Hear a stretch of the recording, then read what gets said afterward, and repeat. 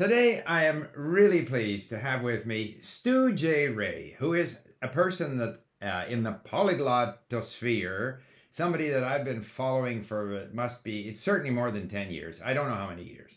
And I've seen him, and he excels in languages that I don't know anything about, like Southeast Asian languages, South Asian languages. So, without further ado, Stu, can you tell us a little about what you do, where you live, and what your various activities are on the internet? So thank you, Steve. It's an honor to be here with you, and a long time coming. First of all, my name, so Stu J. Raj. That's the Indian part Raj. of me. Raj. Okay, I'm yes. sorry. But that's cool. You can call me what you want. Most people in this part of the world know me as my middle name, Jay. It's a lot easier in Thai, and it actually flows well in Thai. The other thing is Stuart. Sounds like Satjawat Kachawat, which sounds like cockroach, which is also a pimp in Thai. So my name in this part of the world, everyone knows me as Jay, everyone else Stu, and very few as Raj. And my Chinese name, Wang Huaile. So depends what you want to call. So right. I've been here in, my base is Thailand, here for over 20 years now. Before that, Indonesia, originally from Australia.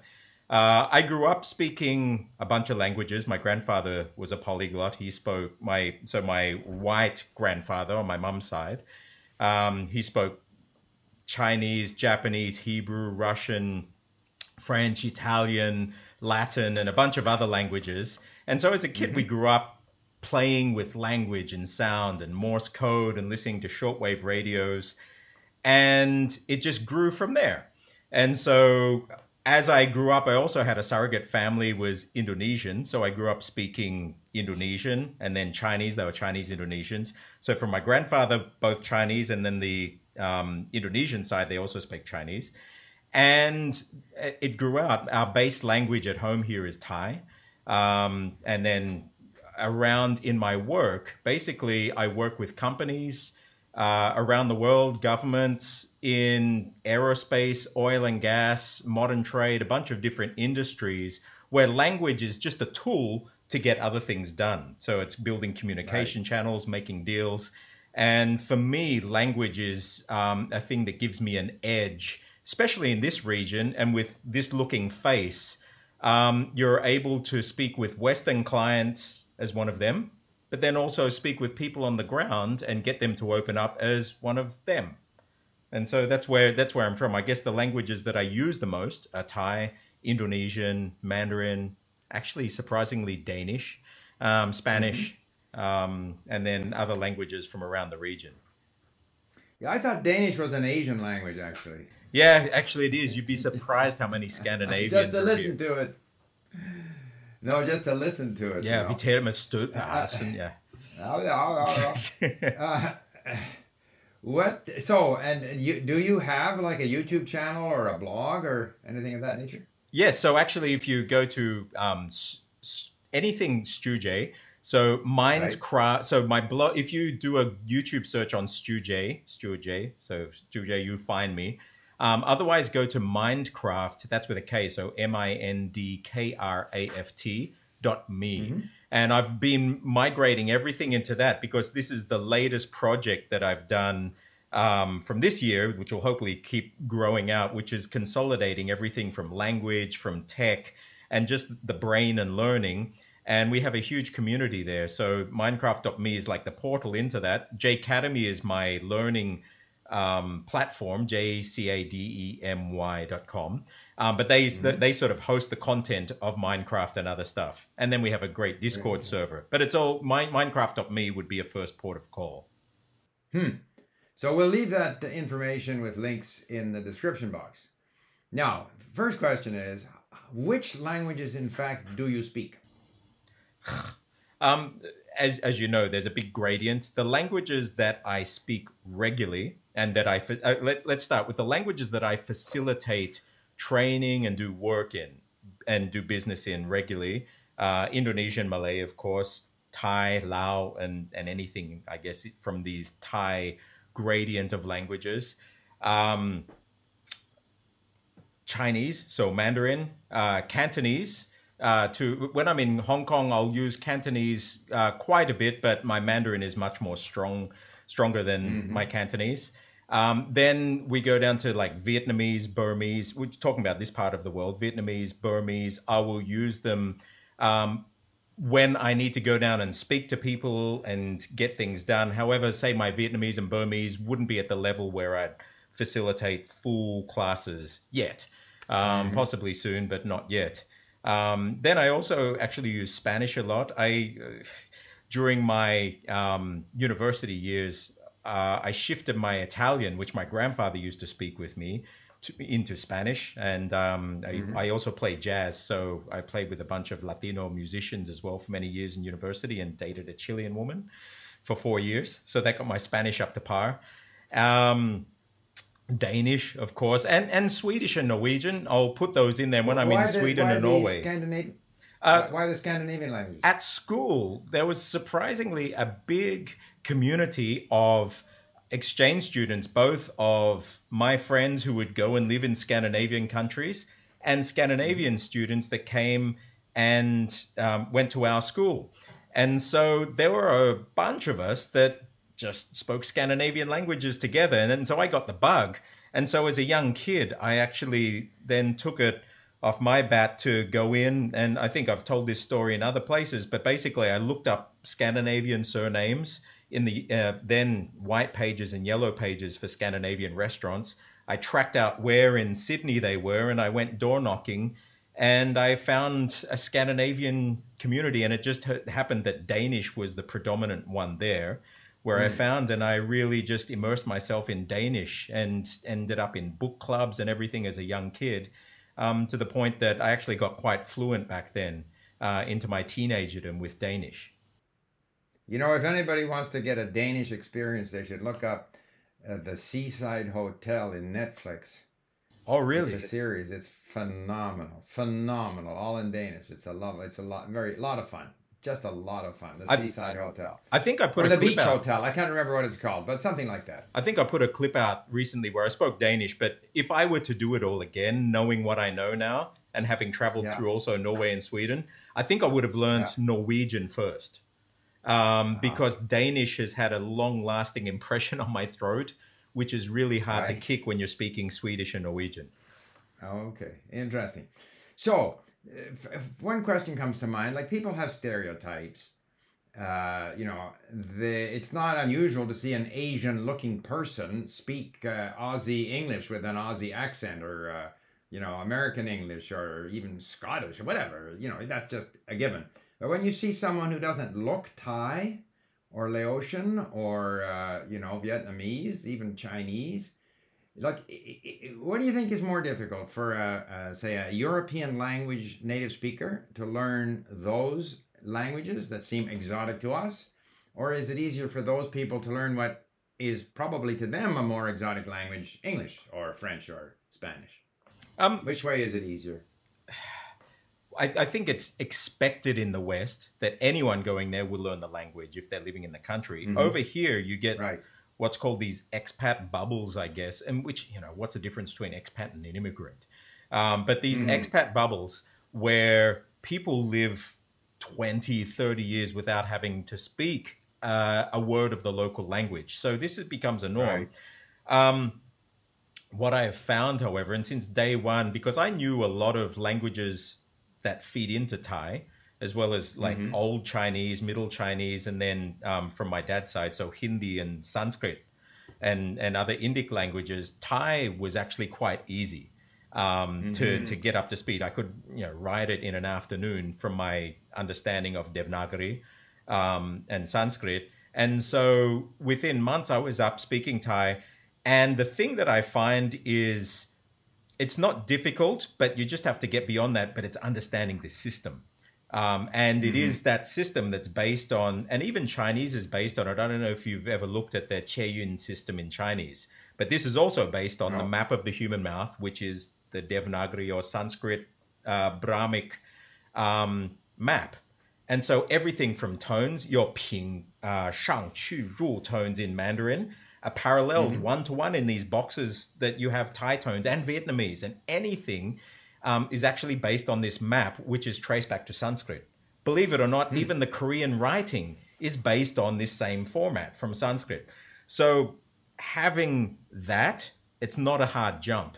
But if you're going into Thai, say as your first Asian language and not having that background, it is like, what the heck is this? Because most native speakers of Thai don't actually understand the system because they're native speakers. Nobody ever taught them. Right. And even in the schools. And so the way they learn is by rote and just by memorizing rules that seemingly don't make sense. So that is a huge challenge.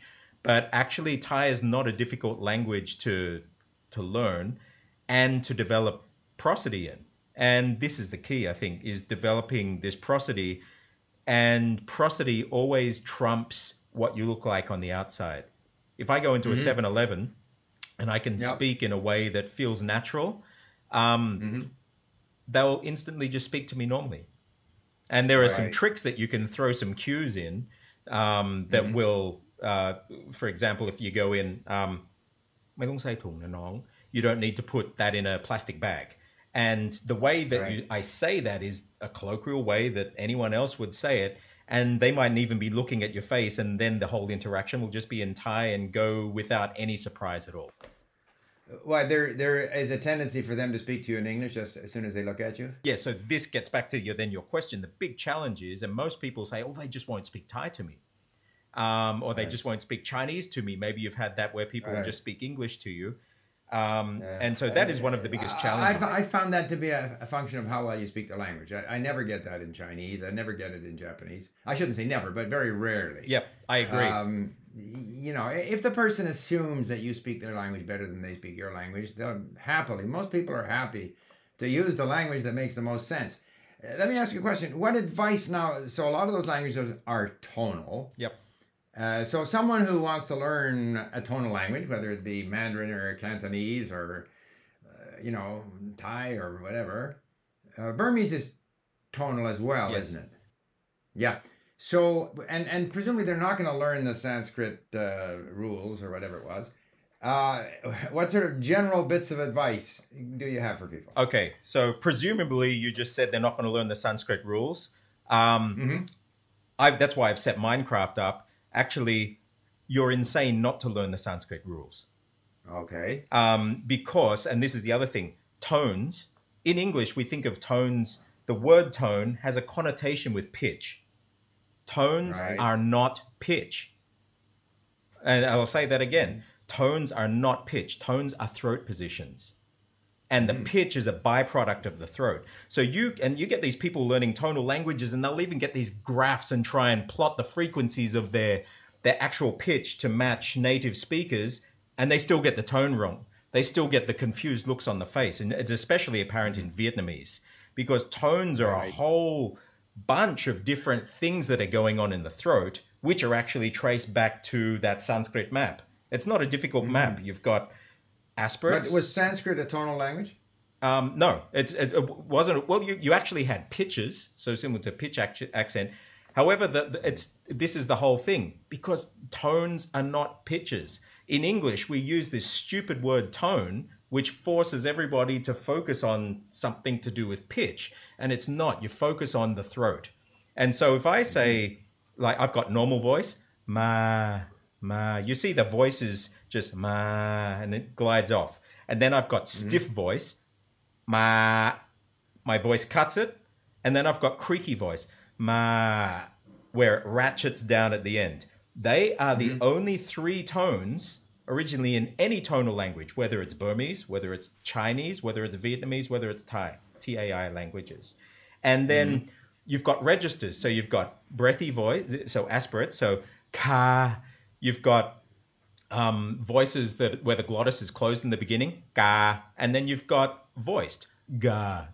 And so between these three, and then those different what I just mentioned then about the stiff voice, normal voice, and the creaky voice, that makes a matrix of 9.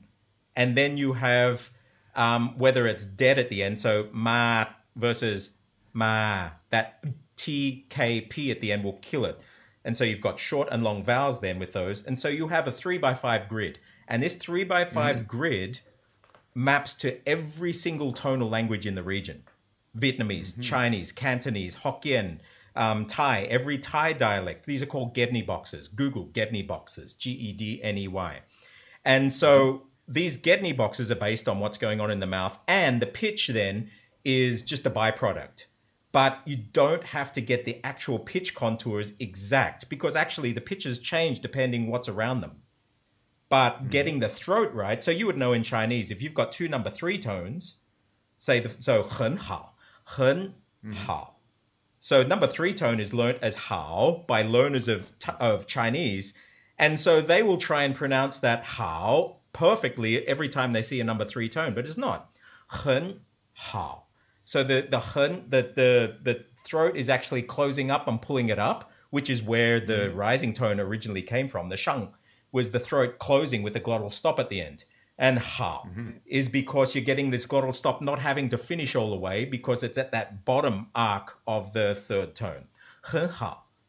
And so Chinese learners will go in and learn all of these rules, how these all clip together. But if you just memorize this grid and get the throat actions correct, you'll find that all of this tone sandhi and all of these rules based around tones actually just come out in the wash. And you'll sound very natural. And so this is what I do. I actually teach people, whether they're learning Sanskrit or not, how to actually read the map. Because, and then if you read Chinese, you'll understand the Qieyun system, which is based on the Sanskrit system. The Gedney boxes are based on the Sanskrit system. And believe it or not, even non-tonal languages like Khmer. But Khmer changes the vowels based on these same categories. And so if you looked at it then, well, it's only the pitch that's not being affected, but the vowel, just like it is in Vietnamese or Thai, affects the overall consonant with the initial consonant. So I would say don't focus too much on pitch. Focus on the mechanics of what's going on in your throat. Get that right, and then the tones will start to come out in the wash. Just get yourself exposed to a lot of the natural language. Well, this is all new to me. I'll have to look it up. I know nothing about it. I tend to just listen and wing it. Well, you know what else is cool? Like in my Minecraft class this past week, we're also looking at Russian and Scandinavian languages and the Mejsloviansky. I'm just learning Russian now, but the Inter-Slavic. But you will find that for Russians listening to Sanskrit, Russian is almost just like listening to a dialect of Sanskrit. I can share some resources with you.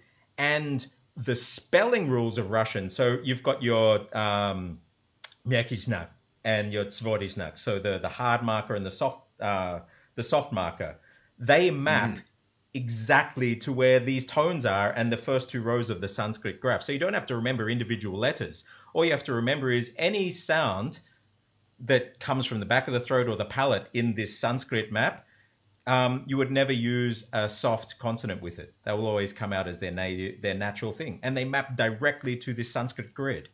So learning this 5x5 grid, which is a map of the mouth, ka ka ga ka nga, back of the throat, cha cha cha cha nya, palate, da ta da da na, top of the mouth, da ta da da na, teeth, ba pa ba pa ma, lips, going from back to front, and then you've got unvoiced, aspirated, voiced, aspirated, nasal. That's a 5x5 grid, and it works across all tonal languages and, believe it or not, even the spelling rules of Russian and other Slavic languages. Wow. Very interesting. Very interesting. And so, I was in Vietnam briefly. I tried to learn a bit before I went, but didn't get me very far. Had no success with Burmese, but I wasn't there very long either. I guess of tonal languages, I just speak Mandarin and Cantonese. And I found with the Mandarin, what helped me the most was listening to Xiangsheng, because the Xiangsheng performers exaggerate. And the whole thing about tones to me was getting into the sort of, you talked about prosody, or into the rhythm of a phrase or a sentence. And if you can somehow pick up on that, then your tones will fall into place. I don't know any of the rules, but I did certainly, Mandarin was the first tonal language I learned, so I tried to remember which word was which tone, which character was which tone. But when I went into Cantonese, I didn't bother with that at all. I just listened to it. Someone said that there's 9 tones in the theory. Like all Asian, no, I shouldn't say all, but a lot of people, speakers of Asian languages like to, and not just Asian languages, people like to pretend that their own language is the most difficult language in the world. So, and Poles say their language is the most difficult. Like everybody believes their language is the most difficult. And the Cantonese, 9 tones is so much more difficult than Mandarin. And then I read a book that said, actually, with 6 tones, you'll do just fine. And that is what persuaded me to learn Cantonese, because 9 tones looked like too much work, but 6 tones is only 2 more than 4. Okay, so this is other advice that you said, learning tonal languages. Yep. Stop counting tones. Just Okay. stop counting tones. There are the same amount of tones in every tonal language. There's not the same amount of pitches. And non-tonal language. Yeah, no, but I'm talking about tones. So but the pitches might coincide. So in Cantonese, whereas in Mandarin, you've got ma ma ma ma. This ma number 1 tone is actually ping sheng. So it's your ping, and ma is also a ping sheng. But you had yin and yang. That yin and yang was what I just mentioned: the voiced and unvoiced. So what Cantonese is closer to the old Chinese, where it just splits. So you've got 2 registers.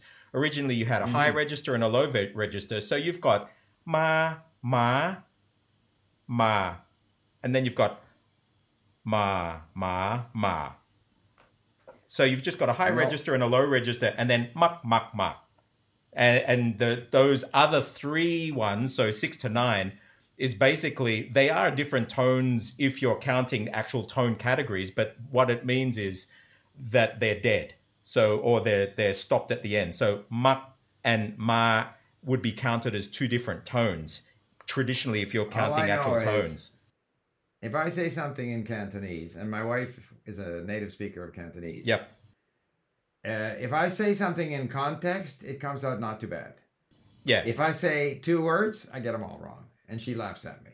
So as long as I can get them, they say Shanghai, whatever, then okay, that's okay. But if I had to hit, hey, I don't know. I have a clue. But if I get it in a sentence, it all hangs together. And even if it's off a little bit, it's part of that larger whole. Yeah. And so the tones come off okay. So people think, oh, gee, which isn't true. And I can be better sometimes than other times. But if you try to isolate them, I'll get it wrong. The thing is, too, and it's all what you're using the language for. There are the languages, say, like Chinese, too. If you go to China, it's just expected now that people speak Chinese. Even if you've got a foreign face, it's just expected. There are other countries where it's not expected. And there are other countries where there's very little leniency done for non-standard version of their language. Okay, right. So Vietnamese is an example of that. Thai is an example of that. So even Thais, even if they speak their dialect from up northeast or the north or south or wherever, when they come to Bangkok, they will force themselves to speak Central Thai. And if they don't, there's almost shame to it. And so I guess it's this nationalistic thing too, but everybody must speak this standard Thai.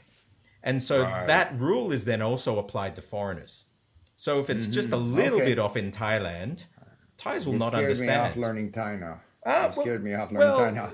But listen, you know what? I'm going to stop it there. I think it's been fascinating because I know so little about those languages. And I certainly haven't gone at it in the sort of systematic way that you have. And I think many of my viewers will be very interested in following up, whether it be Minecraft or the other links that we will leave in the description box.